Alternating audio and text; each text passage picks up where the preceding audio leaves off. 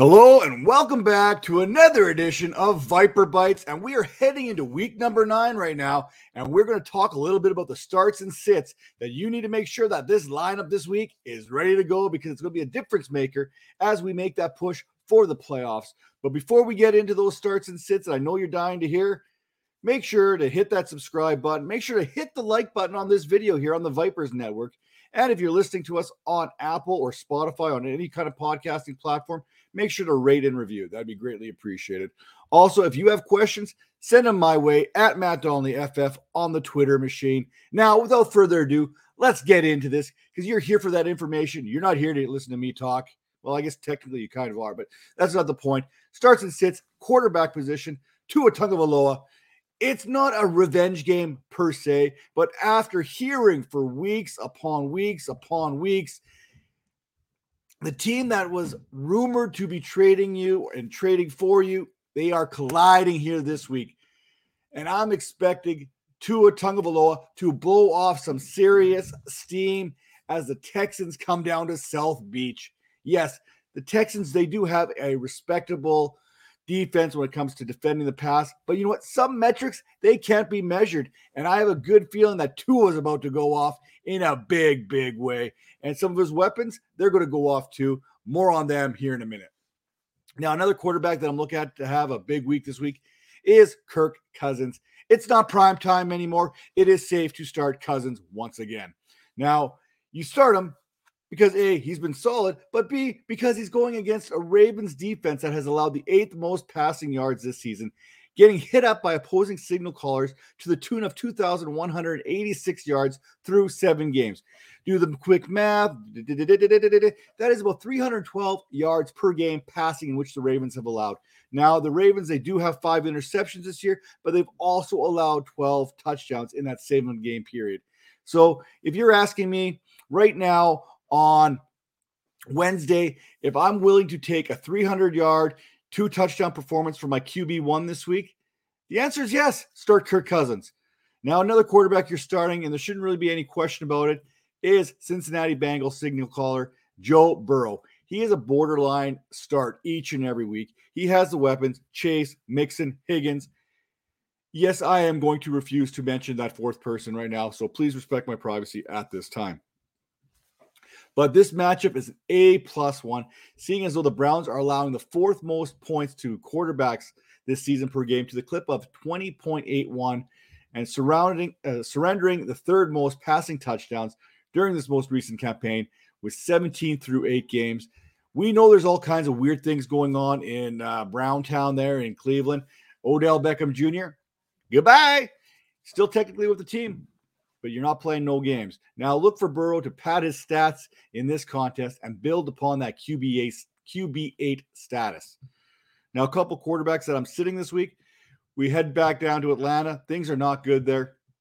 I am sitting Matt Ryan against the Saints. Not having Calvin Ridley is never ideal. Facing the Saints' 5th-ranked defense against quarterbacks is even less ideal. Now, the Saints are allowing 15.1 fantasy points per game to quarterbacks, while winning the interception to touchdown battle. The Saints taketh more than they giveth. And we're talking about 11 touchdowns while picking off 11 passes. Advantage New Orleans in this one. The other quarterback I'm looking at sitting, at least tempering my expectations, is Jalen Hurts against the Chargers. This is more, like I said, about tempering those expectations. But looking at the law of averages, and this Chargers defense averages 14.8 fantasy points per game to opposing quarterbacks, which is the 3rd fewest, while also allowing the 3rd fewest passing yards per game or over the season. Through 7 games, they've allowed 1,518, which averages out to 215 yards per contest. That said, Hurts typically makes his money by pulling that ball and running with it, but there may not be a need for that, as Boston Scott and Jordan Howard, if they continue to build on last week's totals, this is a favorable matchup for running backs against the Chargers. Now, we go into that running back kind of talk here. Running backs, it is what it is. If they're healthy, if they can get the ball, you're probably starting them this week. 4 teams on bye, multiple injuries all over the league right now. Let's start with Pittsburgh. Let's talk about Najee Harris against the Bears is a must start. Look, Chicago is bad against the run, allowing 22.71 fantasy points per game to opposing backs. And Harris has posted 19 or more fantasy points in 6 straight contests. Elijah Mitchell just finished running all over this Bears defense last week, averaging 7.7 yards per carry on his way to posting 137 yards on the ground. Now, Harris has been on a tear his rookie season. Coming into this one, he is the RB6, averaging 20.3 fantasy points per game and posting 90 or more scrimmage yards in each of the last 5 contests. Put that Harris boy, put him in your lineup, get him in there now. Austin Ekeler versus the Eagles. Philly is giving some love to opposing backs on the season, allowing 871 rushing yards, 435 receiving yards to these backs, which happens to kind of average out to the 6th most in each of those categories. Now you add in the mix some touchdowns, and this defense becomes even more generous as they are getting absolutely gouged by the running back position. The Eagles are allowing 36 fantasy points per game, and Austin Ekeler, expect him to go off in a big week this week. Last week was the first time since week 1 in which Ekeler failed to record at least 22 fantasy points since week 1. Now, I'm going to be a little bit of a contrarian here. I know we were hearing Christian McCaffrey. He's back from the IR. He's getting some run in practice here as we're leading into this Panthers versus Patriots matchup. Even if McCaffrey plays, I think there is a role going forward for Chuba Hubbard. And I think he can still make an impact for your fantasy rosters. You'll want to see how McCaffrey's progressing throughout the week. But if McCaffrey is out, this is going to focus a lot of the attention of the Patriots onto DJ Moore as they look to shut down the most explosive part of the Panthers offense. The Patriots are also allowing the 5th most fantasy points per game to opposing backs at 31.45. Now that number over the last 2 weeks. Now, when we look at the last 2 weeks, you can kind of see where it came from. Austin Ekeler, he did what he did. Justin Jackson, he had a 75-yard run. That basically kind of bumped those numbers up for the Chargers. And if you look at what Michael Carter and Ty Johnson did for the Jets, it wasn't in the run game, but what they were able to do was pass catchers out of the backfield. Still, I like Chuba Hubbard this week, especially when I feel that the Patriots are going to look to be shutting down DJ Moore. Now, some of the backs that I'm looking at sitting right now, Damian Harris versus the Panthers, same contest, same thing. Over the last couple of weeks, the Panthers are in the middle of the pack as far as fantasy points per game allowed is concerned. Now, a deeper look shows that they've given up 23.4 fantasy points per game and 154 yards rushing and another 74 yards receiving in those 2 games, but only 2 touchdowns against. Harris has been a non-factor in the Patriots passing game with a modest 60 yards in 8 contests. And despite being more generous over the last 2 weeks, the Panthers' seasonal average is still 17.21, which is very good. Now, another running back that I'm fading or not starting this week is going to come down to James Robinson and Carlos Hyde versus the Bills.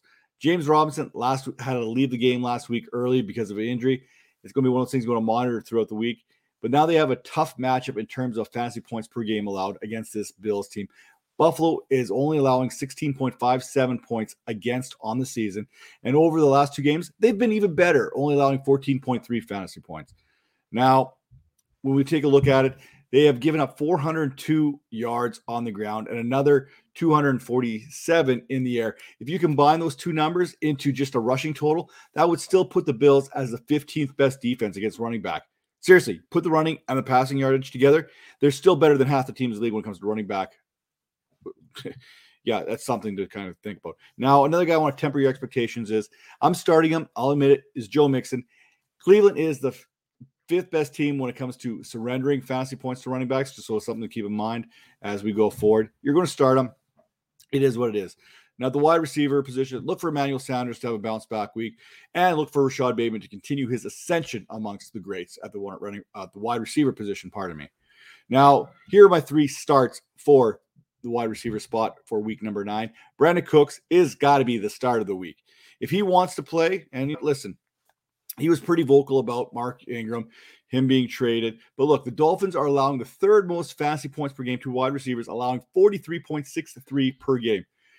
There's no other options in Houston. It's basically Brandon Cooks, maybe throwing a little Nico Collins. Now, Cooks is coming off an 83-yard receiving game in which he caught all 6 of his targets, including a touchdown in garbage time. But hey, they don't ask how, they ask how many.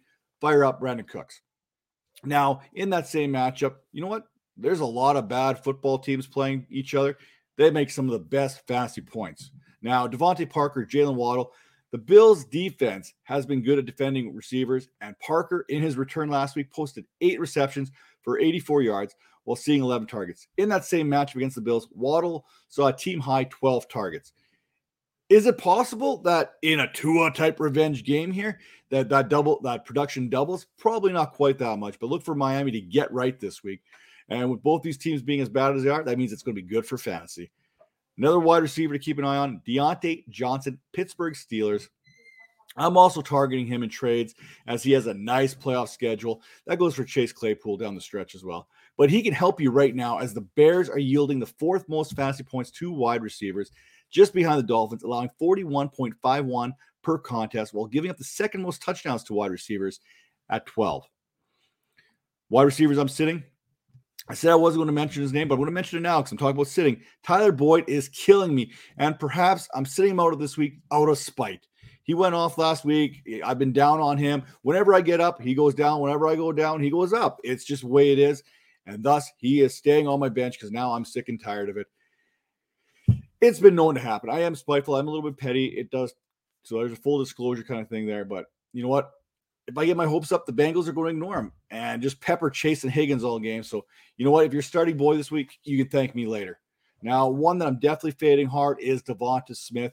Look, my number one rule when it comes to wide receivers is fade anyone against the Bills. The Chargers are coming pretty close to being in that golden rule as well. They are allowing a league low 26 fantasy points to receivers per game and have only conceded 4 scores to the position all season. Couple that with the Eagles' 4 touchdowns that went to running backs last week and the Chargers' inability at stopping running backs in fantasy, 5th most fantasy points allowed at 27.47. And they've also given up 9 rushing touchdowns. One could see a heavy dose of Boston Scott, Jordan Howard, and maybe Kenneth Gainwell. Please? Is that possible?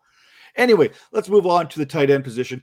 And let's start with one of my favorite players right now, Mike Gesicki, again, against the Texans. You see the pattern here? We got Tua in here. We got Waddle. We got Devontae Parker. And we've got Mike Gesicki. Keep dropping him in your lineup. After posting 16 fantasy points or more in 4 of his last 6 games, Gesicki has moved all the way up to tight end 4 in overall scoring and gets to be part of this beautiful revenge game that I keep mentioning. It's not really a revenge game, but it's kind of a maybe Tua's more petty than I am, and we'll see how it comes out of this.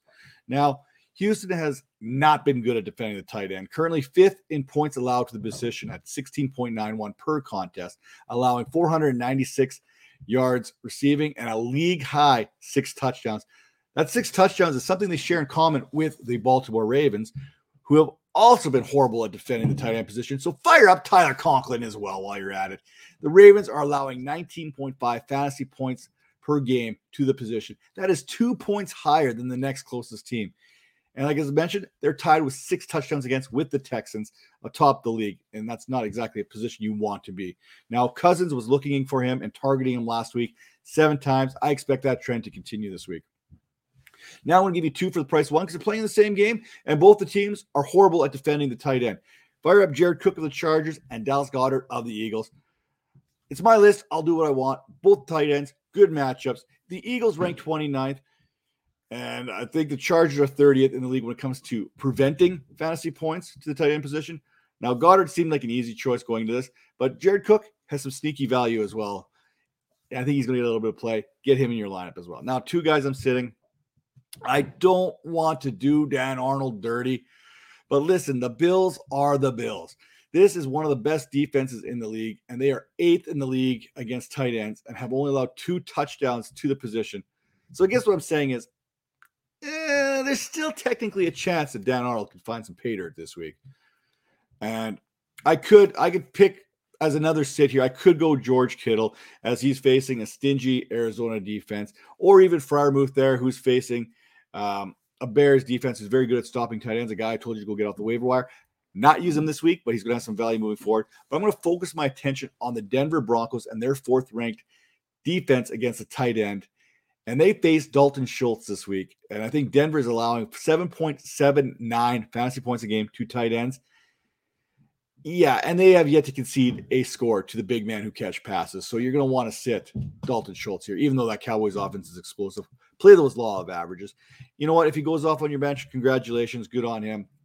There's going to be weeks that you win the contest here when we talk about starts and sits. There's going to be weeks that you lose. Let's try and limit those losses. Let's try and up those wins. And you know what? We're going to get out here. We'll see you next time. Take care.